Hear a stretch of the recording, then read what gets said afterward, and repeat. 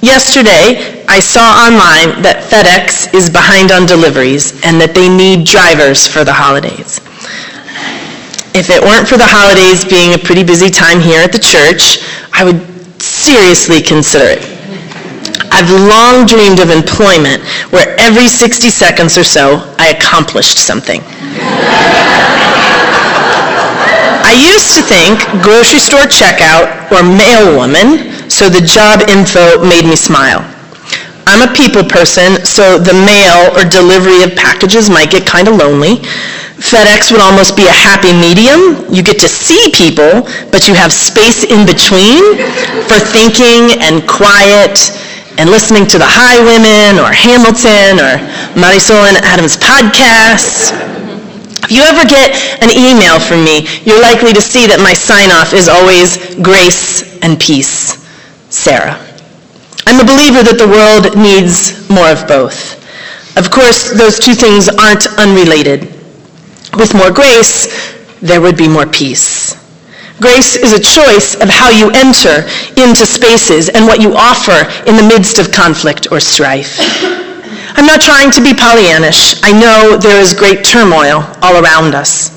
Gun violence, economic strife, mental distress. It is difficult to find peace. In a church where people are deeply convicted about the injustices of the world, it can feel impossible to find peace. You can find protesters proclaiming no justice, no peace in the streets, a recognition of the relationship between the two.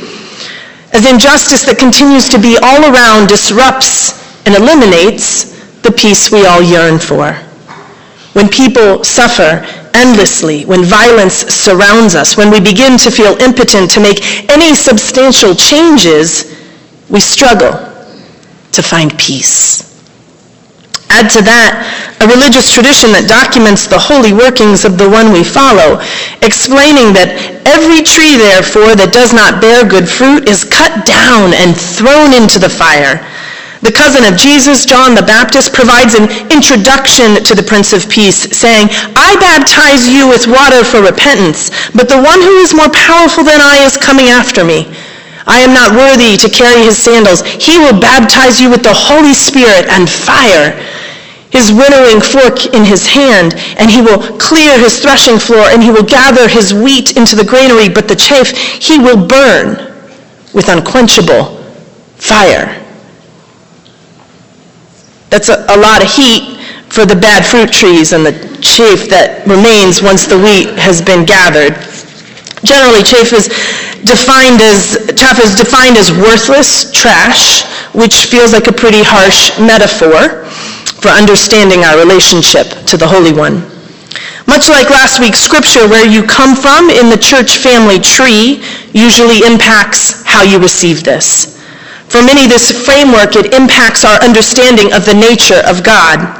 From it comes an understanding of God where some are in and some are out, and the stakes, they are very high.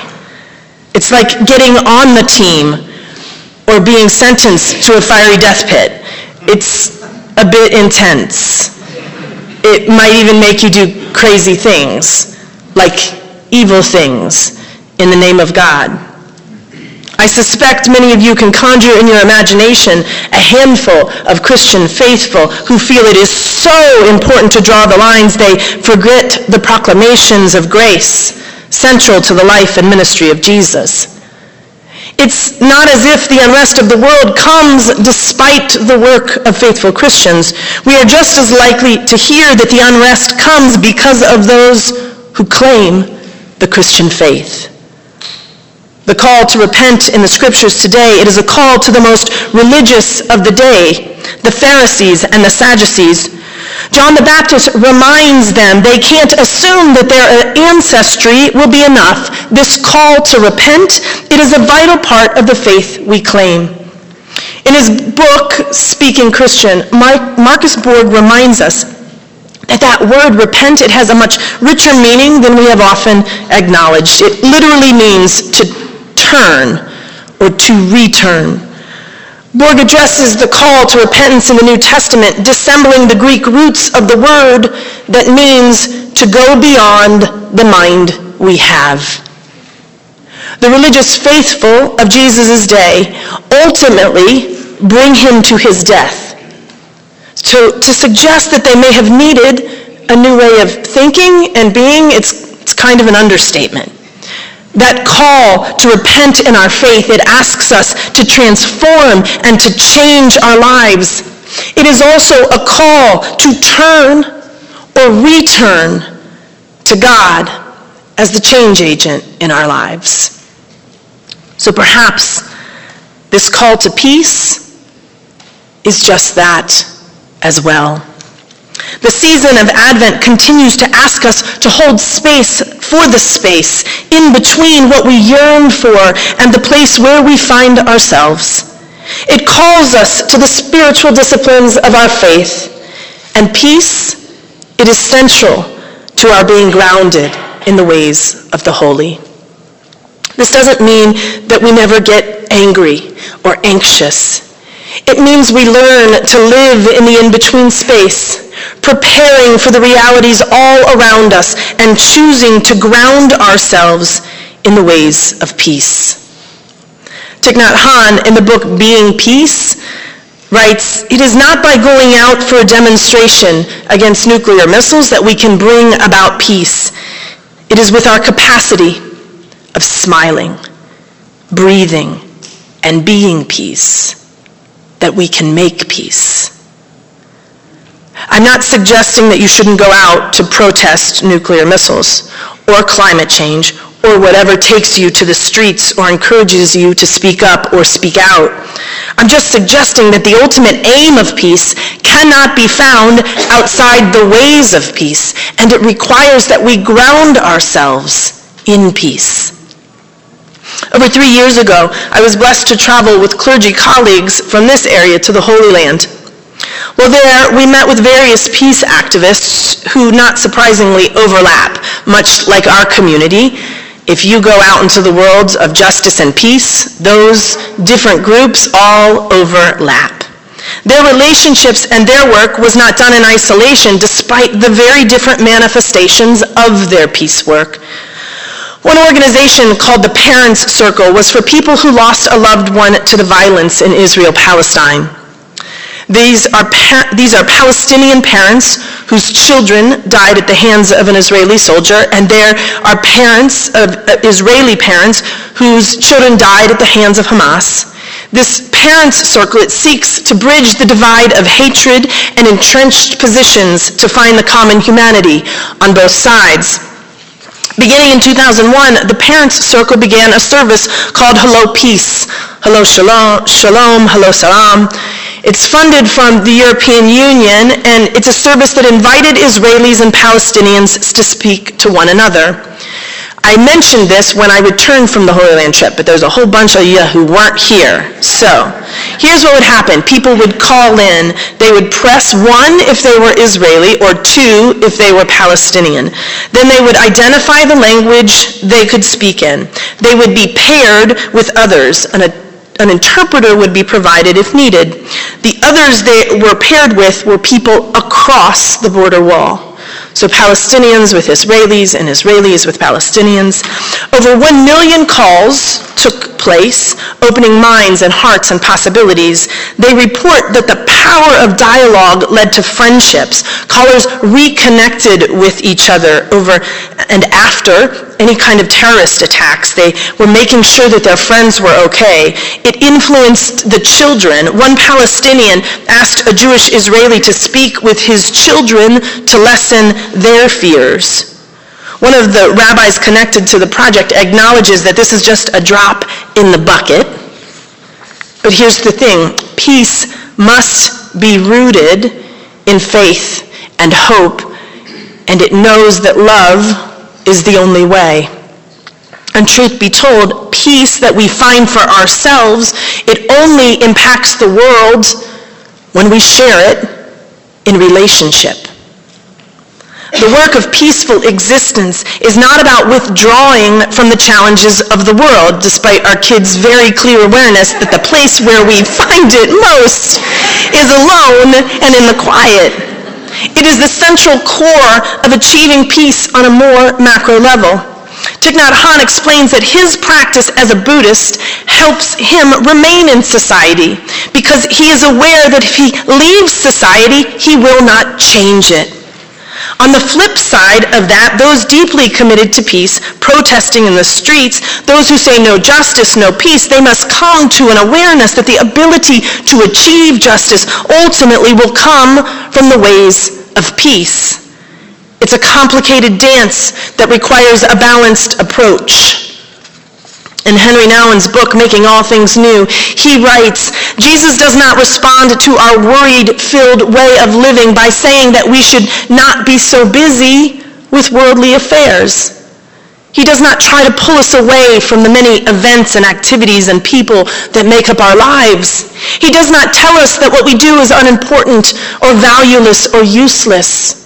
Nor does he suggest that we should withdraw from our involvement and live quiet, restful lives removed from the struggles of the world.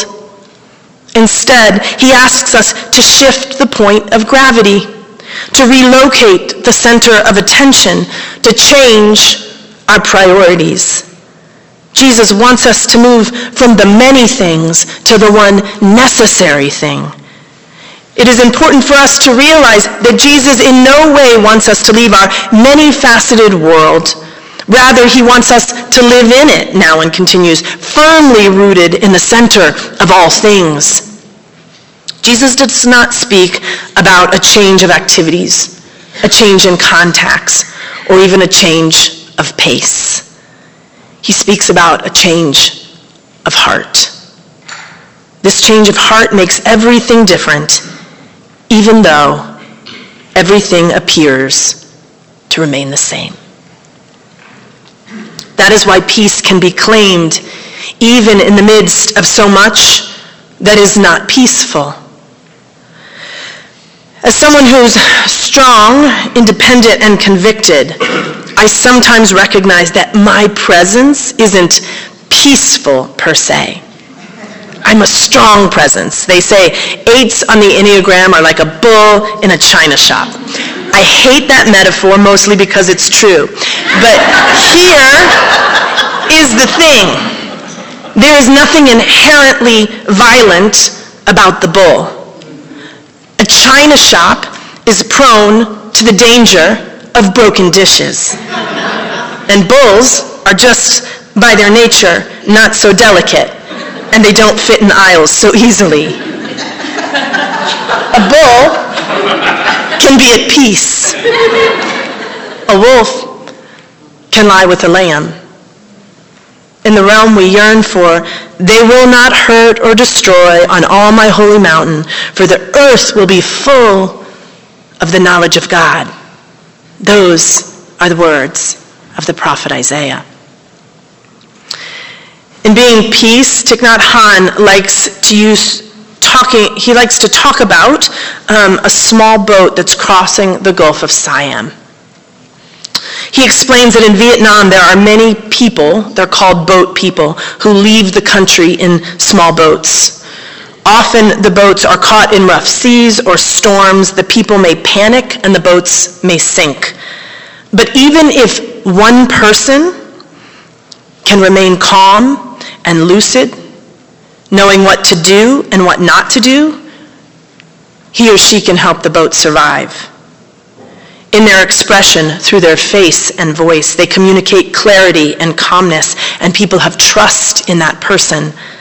They will listen to what he or she says. One such person can save the lives of many. He continues, our world is something like a small boat. Compared to the cosmos, our planet is a very small boat. We are about to panic because our situation is no better than the sea. Humankind has become a very dangerous species. We need people who can sit still and be able to smile, who could walk peacefully. We need people like that in order to save us. Mahayana Buddhism says that you are that person, that each of you is that person. I am a follower of the way. Jesus is my jam, but don't think I don't wonder who Jesus turned to. He was a Jew. He knelt and he prayed to Abba, the Holy One, the center of all things. Much like Buddha, Jesus knew there was a center, a groundedness, a place to root oneself that transcends the chaos of living. That chaos wants you to believe that you cannot have peace, but you can. May Advent be the waiting time, and may peace continue to be cultivated and made real in you. The peace that is in you is the peace that can save the world. Amen.